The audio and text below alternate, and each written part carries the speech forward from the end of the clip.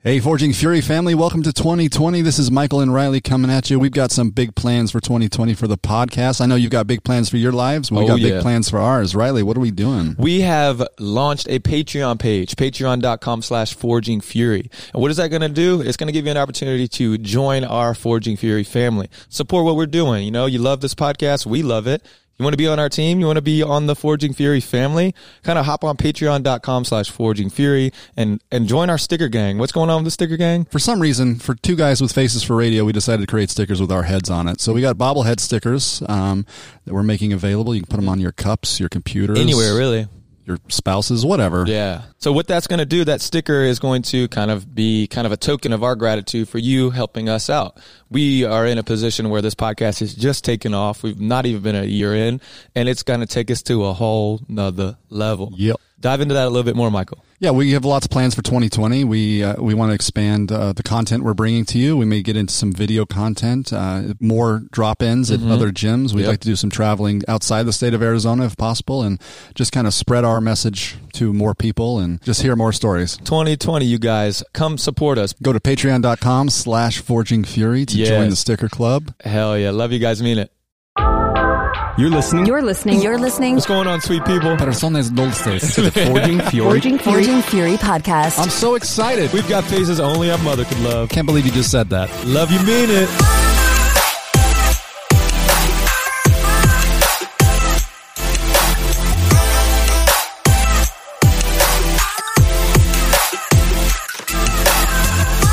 What's going on, sweet people? This is Coach Riley, and on today's episode of the Forging Fury podcast, alongside my friend Michael Gray, we have another close friend of mine, Morgan Gregory. What's going on, dude? Not much, man. How are you doing? Happy to be here. I could have spent a lot of time introducing this man, but I just let's just get straight to it. There's a lot we want to talk about here. Well, if you've been listening, you have heard him. He was on our Christmas episode briefly. That sultry voice has appeared on the waves before. He told us about his Christmas tradition of getting drunk on Christmas Eve. How'd that go this year? That went very well. According to plan. A lot of Cards Against Humanity, and my reading ability goes way down. I was mispronouncing words all day long. So you played Cards Against Humanity with your family? I did. Oh, that gets awkward. Young part of my family. The older part of my family fell asleep very early. Oh, okay. See, I've never played that. Fine. I've heard that game's fun. I've never played it. You don't want to play it with any relatives you don't like. Like with Dixie? Yeah, you don't want to play with mom or dad because you mess around and have to read something in front of you. Yeah, it got awkward at my family reunion. The interesting part about that is you realize that you're getting a little older because the things that you found funny when you were 21, because we were playing with a group of people. It's my older brother who's 34, and then my younger brother who's 22.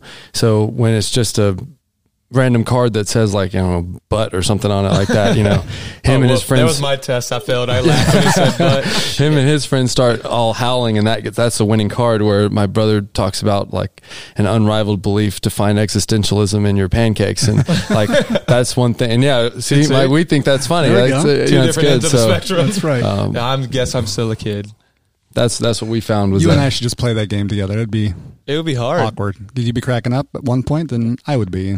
I think the game's supposed to be awkward. Yeah, it's supposed to make people uncomfortable. All right. We had a Cards Against Humanity game at my Friendsgiving this year, and it got real weird. It's just guaranteed to space the room out because the most quiet person, I won't name them, but they were winning all the games. The person that you didn't think would make certain comments was kept getting all the cards, and I was like, oh my god. Is it a large group game or a smaller group game? It can be 6 to 8. Yeah, okay. It can be. Yeah. It's like apples to apples for inappropriate minded adults. Nice. Yes. Sounds awesome.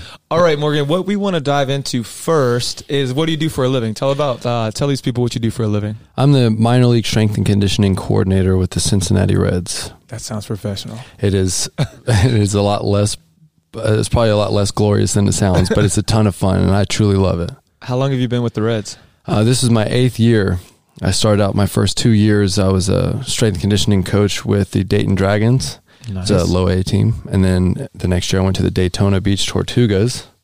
Go Tortugas out there, huh? Yeah, exactly. So I'm surprised you didn't translate what Tortuga means. Tortuga is turtle in Spanish. Hey, there you go. Usually you do right. that, so I helped Michael out. He doesn't. He's not bilingual. No, I already knew that one.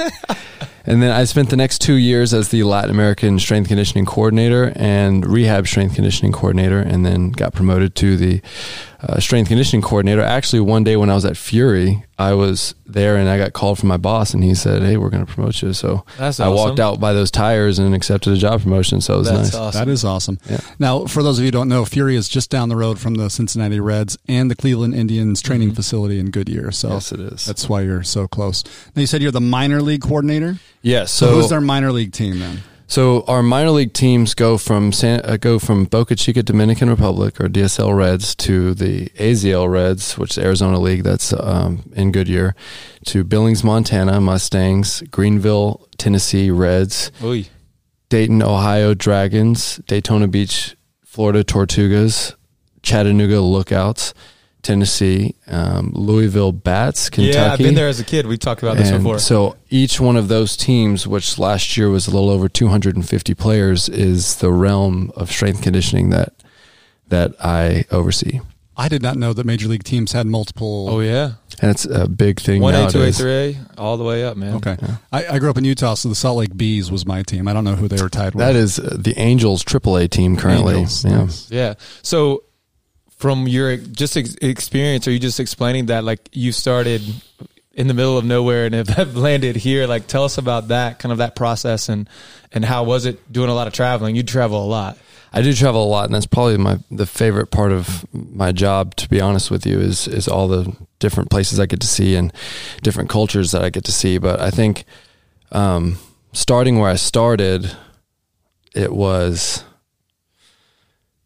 just not saying no to anything, being able to take all of these experiences. Every time anybody asked me to do anything, we want you to go to the Dominican Republic. We need you to come early.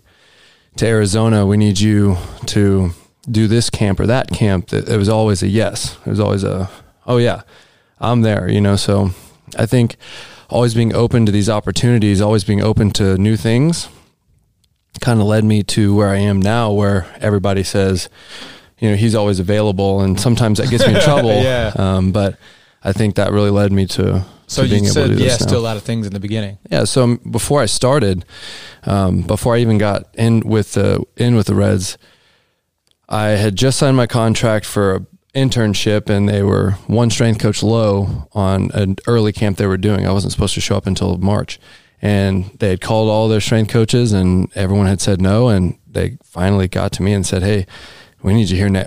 Could you be here next week?" And at that point, I hadn't moved. I hadn't done anything. I still had so many loose ends, and just said, "Yep, put me on a plane." And so they brought me out here. I didn't know what to expect, but I just got here. And same thing about going to the Dominican Republic the first time. I was actually in line to walk down the aisle at my brother's wedding, and I got a call, and I walked out. The wedding planner's freaking out.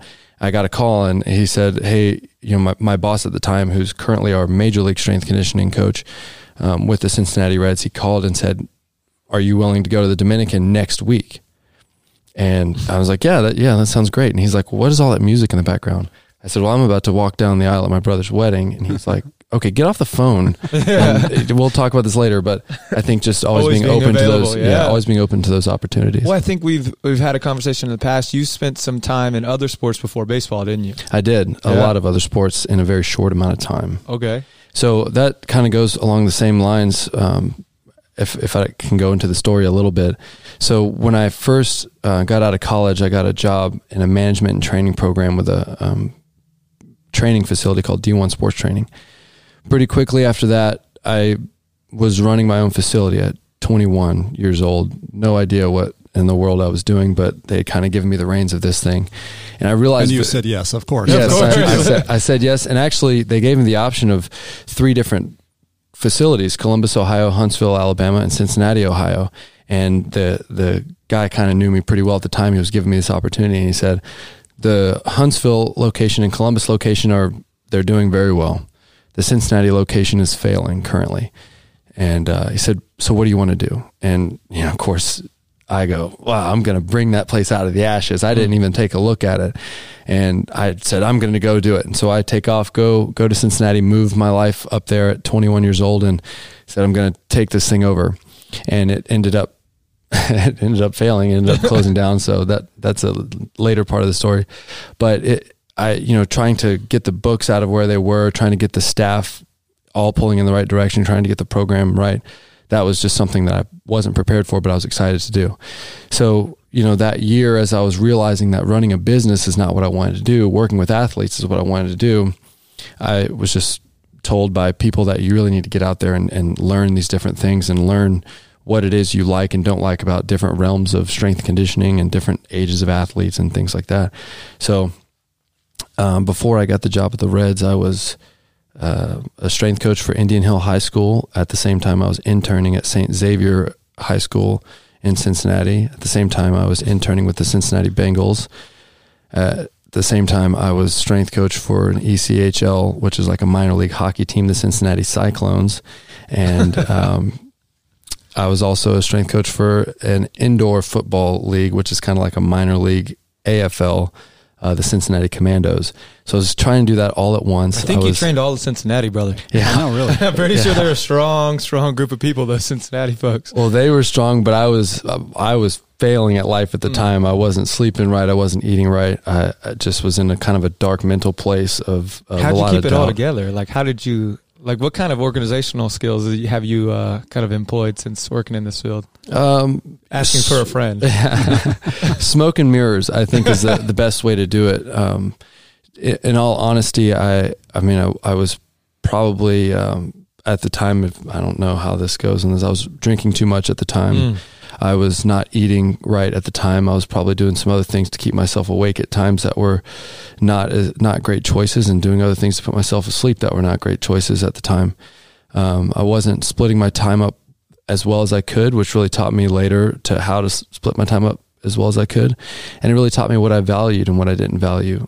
The things that fell by the wayside when I was doing that many things was the business part of it, was the parts of my life that I didn't care, wasn't as passionate about. The things that weren't falling by the wayside specifically were the relationships I was building with the athletes. And the program itself being run as I was on the floor with these guys, that stuff was not failing. The organization of it was a really hard thing to keep together.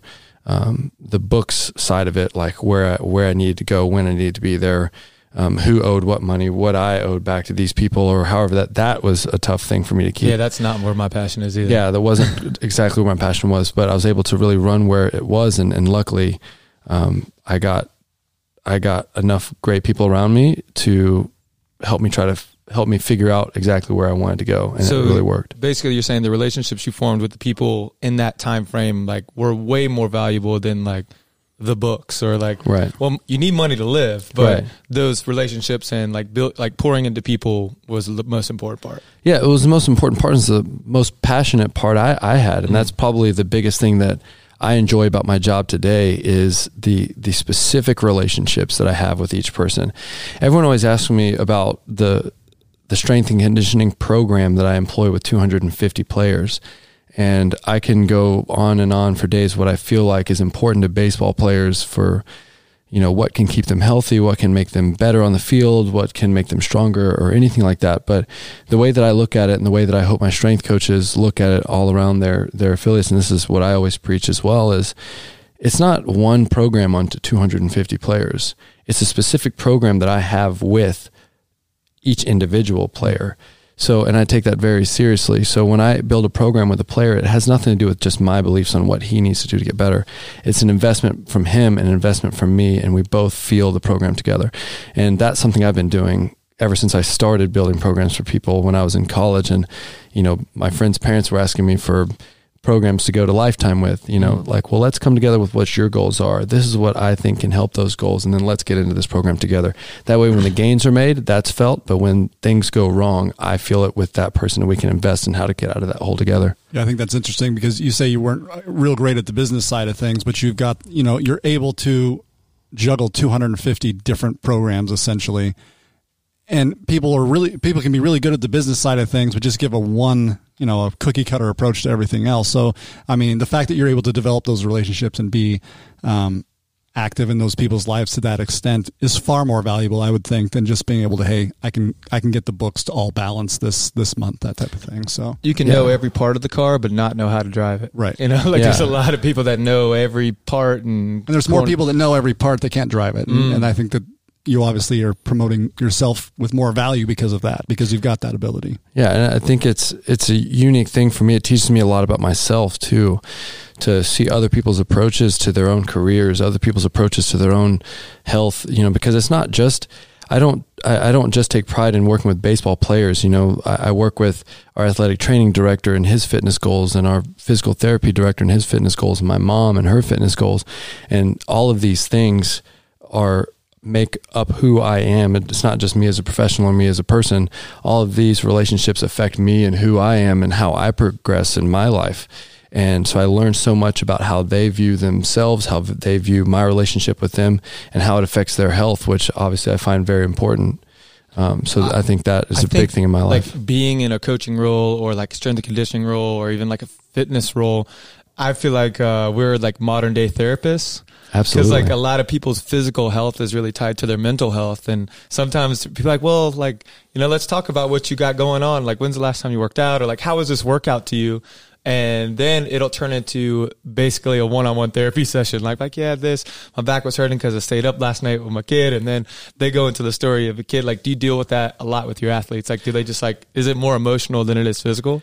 Yeah, because, imagine with these guys, being a Major League Baseball player is everything. That to them is the stars. So that is a part of all of their life. So not just the health of their physical body, but mind, their relationships at home, how they eat, what's going, their genetics, all these things play into how well they can translate their abilities into consistent success on the field, which obviously, as we all know, professional sports without consistent success, you're an afterthought at some point. It doesn't matter how good you once were.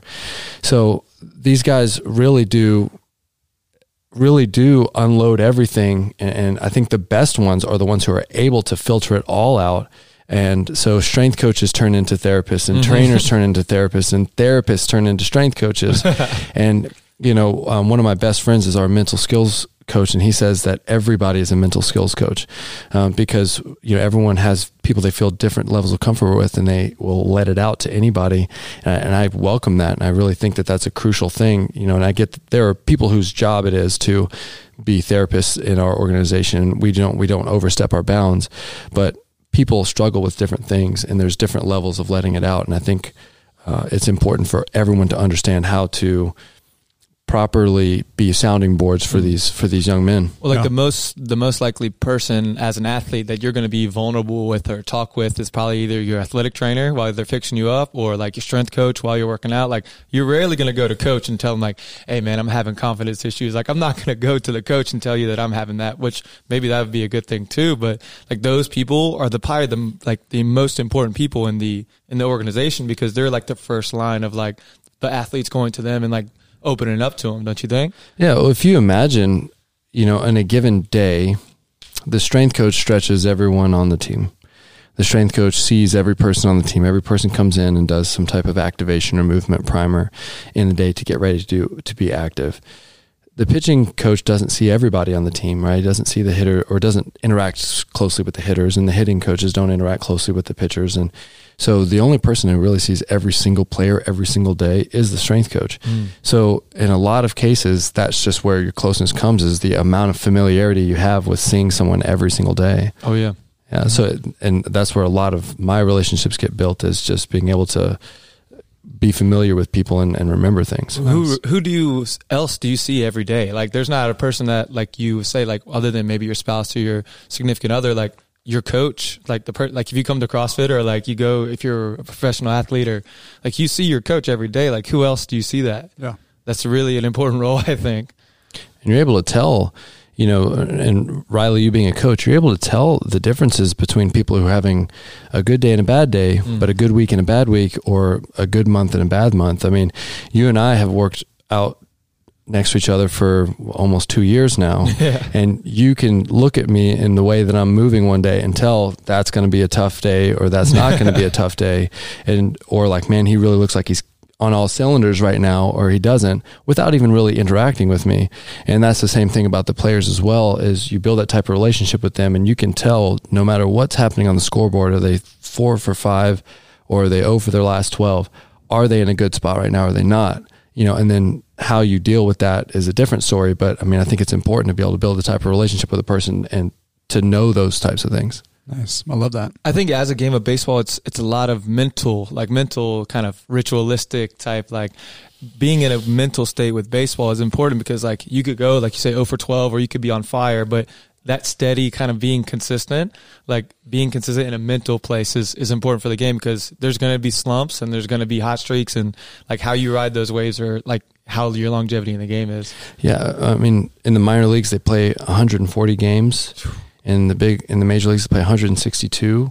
And in some places in the minor leagues, you have short seasons and everything, but the bottom line is days happen day after day after day. There's no chance for you to really just take a minute to think about what's happening, because by that time the next at bat is here and the next time is here. So people who are able to properly log these experiences and use them for something that's going to be productive in the future, these are the people who are able to learn from whatever it is that just happened, whether if it's good or bad, and move it on to the next thing, rather than someone who looks at something and dwells on the parts of it that they can't change or something like that they get to the next part is unproductive. And they're using what happened before, whether if it's an error, an at bat, or even a good at bat or a bad at bat. Sometimes, a home run's the worst thing, because you hit a home run, you think everything's great, let me capture that swing. And you get up to the next time and you're trying to capture a swing that happened either last night or an hour ago or a week ago. And you think, I need to capture that swing. I need to put it in a bottle and be able to put it out every time. That makes it even harder at times. So I think the people who can be productive from day to day, not just week to week or season to season or match to match or competition to competition, these people have to be productive from 24-hour periods to 24 hours and less periods. Yeah. Dealing with that. Well, go ahead, Mike. No, go ahead. I'm just saying, like, dealing with adversity. Like, I mean, there's going to be ups and downs in that game. And speaking of dealing with adversity, perfect segue. Let's talk about. Before we go into that, I did have a question. Before we go further into what Riley was going to talk about, I wanted to go back to before you got your jobs you did now, because I feel like you were an athlete. I feel like you probably played a lot of sports. I want to know what kind of sports you played. Because the man's built like a fridge? He is. Bag of hammers. Yeah, bag of hammers. So I would envision you as probably someone who probably went on to some collegiate level work, and I wanted to hear your story of just sports personally before you got into it as a business. Yeah, absolutely. Well, it's a longer story, so I'll give you the shorter version of it.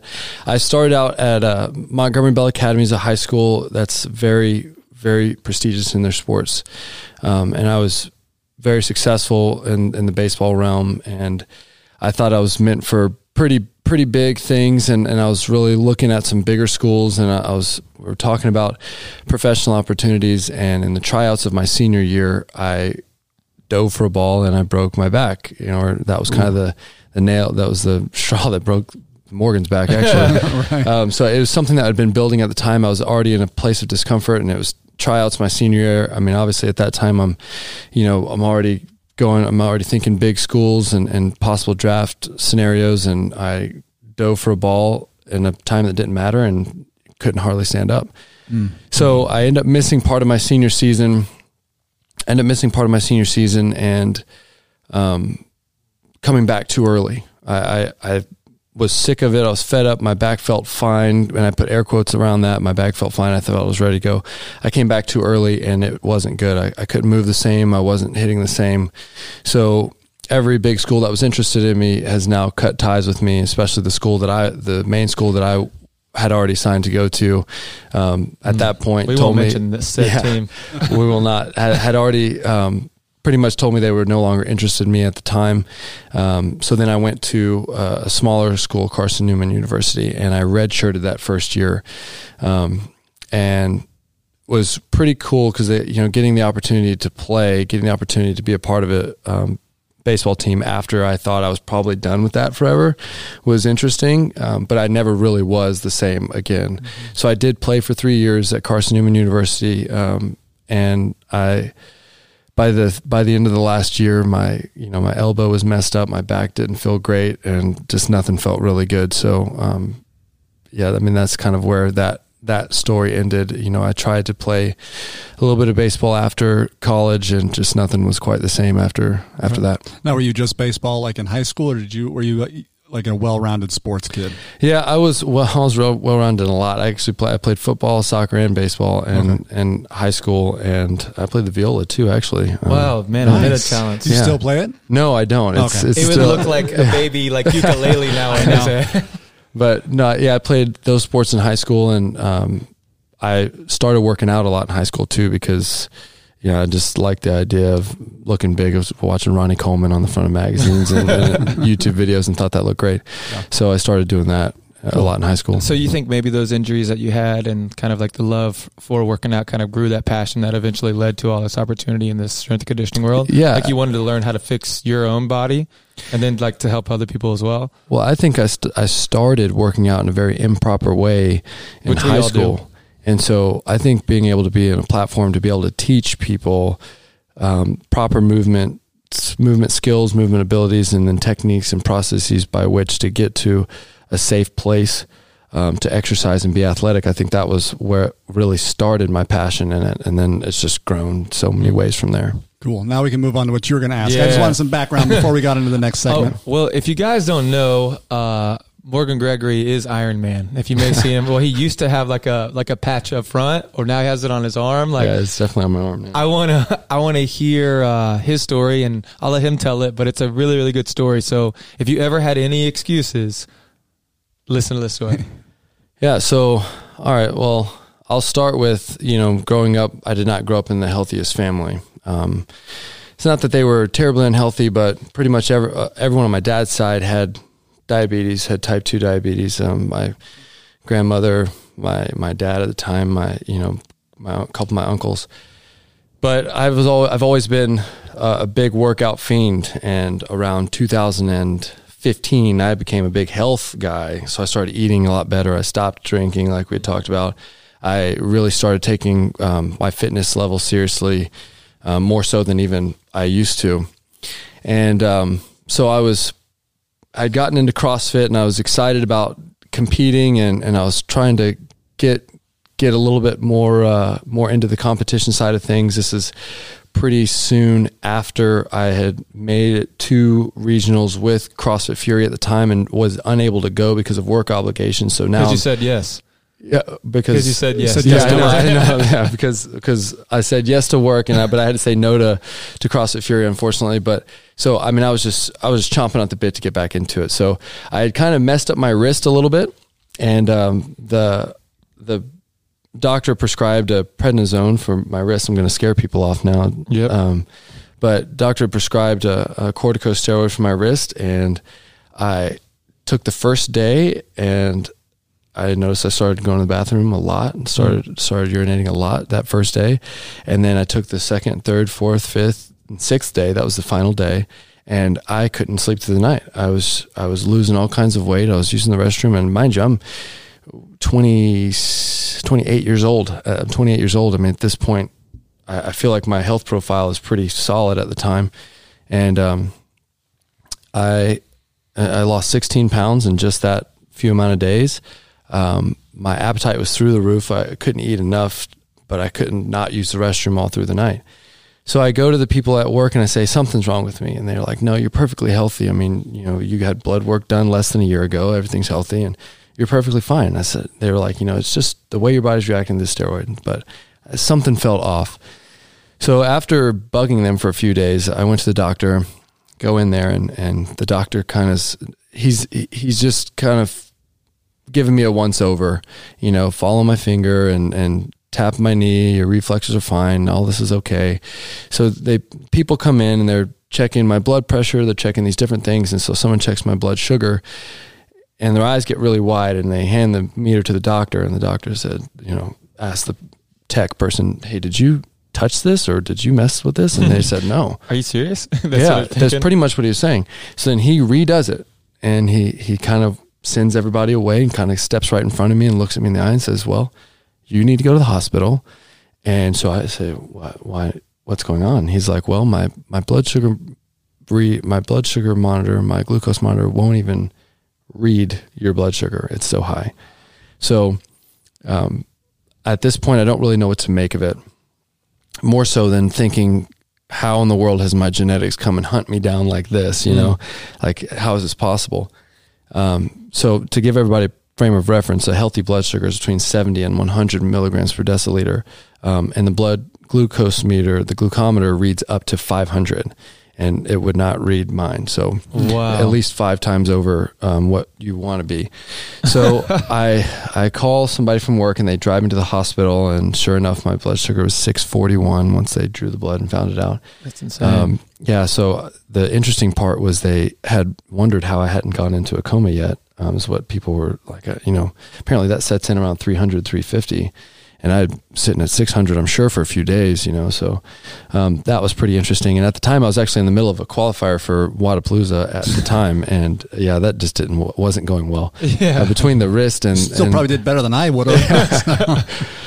So at that point, it was pretty quick. Unfortunately, in this day and age of society that we are, diabetes is pretty rampant. It's pretty heavy thing everywhere. So when I went back to the doctor the next day, because, first off, they thought there's a chance that it would come down and stay down. Well, it went down before I left the hospital that night, and then the next morning it was back up over 500. So this is a real thing at this point in my life, and I went through denial for at least a year, thinking I could get rid of diabetes, like it's something I could just shed like a cold. But so when I went to the doctor and he originally gave me the insulin, it was pretty quick. It was like there's like a routine to it now because it's so regular in society. So his thing, it was like step 1, here's the pen. Step 2, here's how you put it in, and here's how you do it. Step 3, here's a manual. Step 4, get out of my office. So, and he wasn't dismissive in any way, but it was just the way that he presents it. So I'm very scared at the time. I've got these insulin pens and with no idea what's really going on or what to expect or how to deal with it. And it took me a little while to get to the point where I could understand my diet and understand the way that I feel well enough. And that came with a lot of uncomfortable days of overdosing myself, like giving myself too much insulin, and then my blood sugar changes more than 200-300 milligrams per deciliter in just a few moments, and I drop way too low and I get shaky. And that's a scary feeling. Or my blood sugar going too high. There's a couple of scary times. I'll make them both short, but one of the times I was working out. I was at CrossFit Fury, and I was working out. Felt great. Felt awesome. I'd had a great day at work, and this is during spring training, so it's kind of busy, but I got a workout in, and I had a great day at work, and I felt awesome. And I woke up behind the wheel of my car at a green light, actually, past my house that I was going to, and I had no idea really how I'd gotten there. And before going to work out, my blood sugar was what I would call under control. And when I got back, it was over 400. So it took me a while to realize what was going on when things were happening. And the same kind of deal happened. I was trying to speed through an open workout. It's actually kind of a funny story because I can be a luck person at times. I think we can all be luck people at times. And I had a really good open workout repeat after having pizza on Sunday one time. Oh, and we'll talk about the pizza pen here in a little bit. I'll let him finish the story, but I got a good story about the pizza pen. So I thought this was the last week of the Open, and this last week of the CrossFit Open, and this was the thruster chest to bar, from 2118 down, or no, it was building. It was building. So 3, 3, 6, 6, 9, 9, all the way up. And I needed a good one. I needed a good week. And so I had oregano's deep dish pizza, so it's a lot of carbohydrates going in. And I woke up, my blood sugar was sky high, which I thought, perfect, this means I'm going to do well. And end up going after this workout, and I think I went into the last 20 seconds going to do way better, and I ended up doing worse because I was so out of it at the time.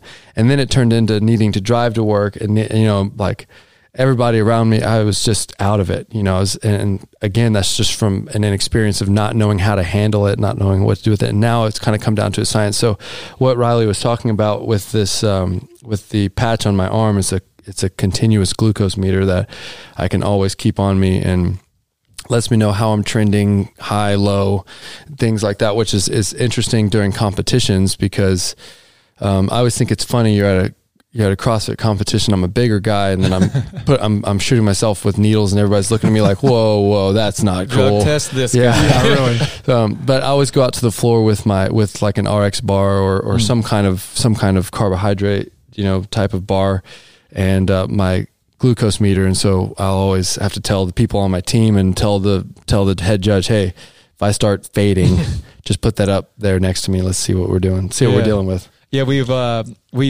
maybe or maybe not allegedly eaten Oregano's pizza as a team quite a few times. Legalized marinara. Yeah, exactly. That's right. That's right. Is that what it says there? That's one of their slogans.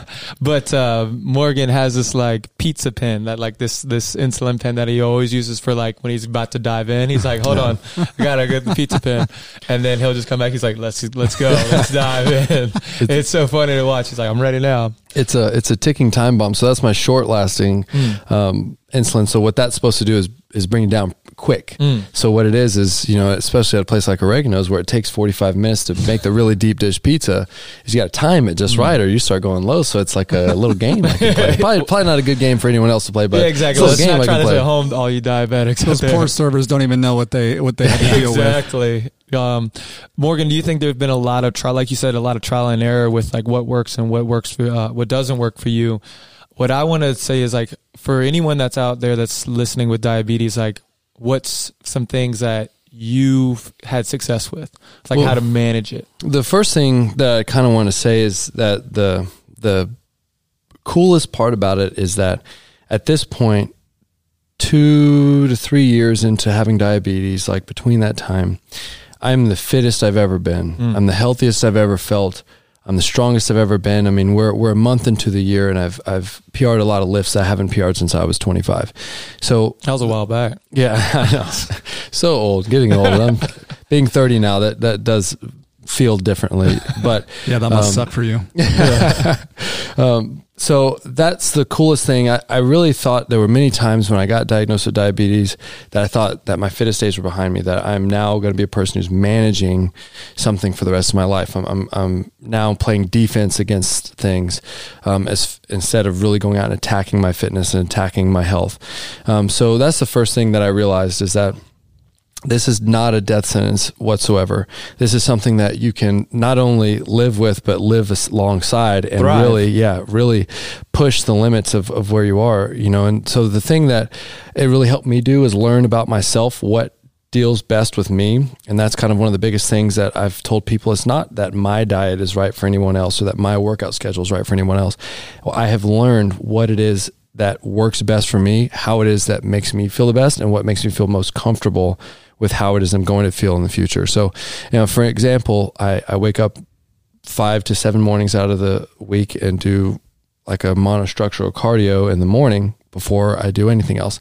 And I just feel so much better in the day when I do that. Some people will feel better with sleep. Some people will feel better getting up and doing something. But what I did learn is through trying both and trying a lot of different things, I feel better doing it that way. So like I said, I mean, it did start out pretty scary with learning what it is makes me feel better and what makes me feel worse. But finding that starting out with a large mouth filter and coming down skinnier and skinnier to little tweaks here and there has really helped me figure out how it is that I can live my life, not just like you said, not just surviving, but really thriving through and reaching and accomplishing health goals and fitness goals that I've been pushing for, which is, health goals being keeping my A1C down, health goals being keeping my blood sugar in a reasonable spot while keeping my cholesterol down, because in a place where I have so many less carbohydrates now, I really have upped the amount of fat intake that I have. So doing that while keeping my cholesterol down is definitely a thing for me. And so that's something that's important for me as well. So it's not just fitness goals, but it's finding the right health goals for you as well. It would have been pretty easy for you to get that news and just be like, well, it's over. But hang up the CrossFit cleats, or hang up like your goals as an athlete or your goals, even health goals, but you didn't let that deter you. I think that's really the kind of the take home message I want to feel like that people need to hear, is that like you said, it's not like a sentence of any sort. Like you can do it, like you can figure this out and just go with it. I really love that story just because he just said, okay, I'm going to do it anyways. And what's interesting about that is there were moments, like little brief flashes in there, where I did give up about it. There were little brief, like, there's no way I can do this. There's no way I can keep all of these things in my life straight. But it is, understanding that like the first step forward is the next step kind of thing. I know that sounds cheesy, but when I have those moments where even now where I think, whatever it is, whatever stress in my life is too insurmountable, I think, all right, well, let me turn in the direction I want to go and take one step forward, and then I'll take the second step. And then next thing you know, once you start doing that, you're 10 steps deep and you're running. And that's kind of a big thing. Like you said, it did turn out for me that I just kept moving forward, but didn't come without serious doubts. And I think those serious doubts let me know how that other half lived. It let me feel how the negativity could affect me, and that I did truly want to go forward. Heck yeah. So we'll switch gears here. What's next for Morgan Gregory? Like, I know we got a competitive season coming up. What's next? We do big 2020 season for the Cincinnati Reds. Big 2020 season for made some big signings. We did, but I think it's an exciting time to be in this organization. And it's an exciting time to be in professional sports, and that's because professional sports, not just baseball, is taking a huge dive into technology. It's taking a huge dive into trying to find the full 360 degrees of an athlete, not just how fast a guy is or how quick a guy is or how hard a guy throws. These are very small pieces of a very large puzzle. So being a part of professional sports right now, it's being a part of a time that's changing, being a part of a very pivotal point. So that's an exciting part about this upcoming year. But I think what's next for me is just first off, my main goal is to be a major league strength and conditioning coach. I mean, that's to be in the big leagues. I've wanted to be in the major league since I was 4 years old.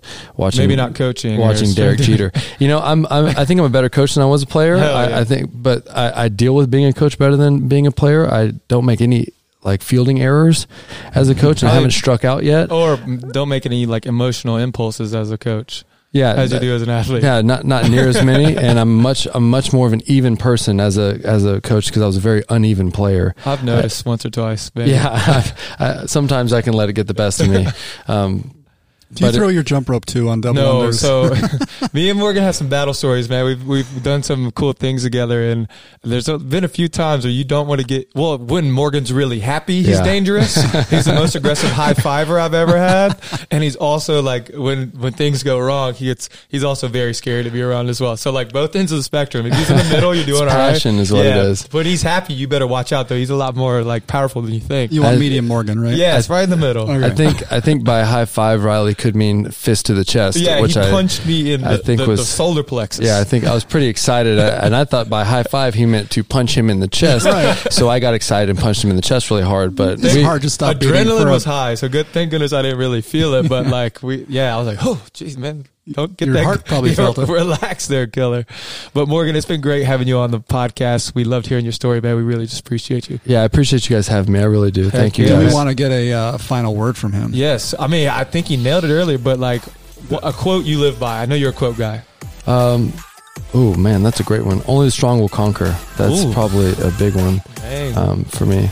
All right. Well, dang. That's easy enough. Only the strong will conquer. We'll stitch that on a pillow. Let's do it. We can put it on a bumper sticker. Sell it on Patreon. Well, heck yeah, man. Well, thank you. We appreciate it. All right. Thanks, guys. Yes,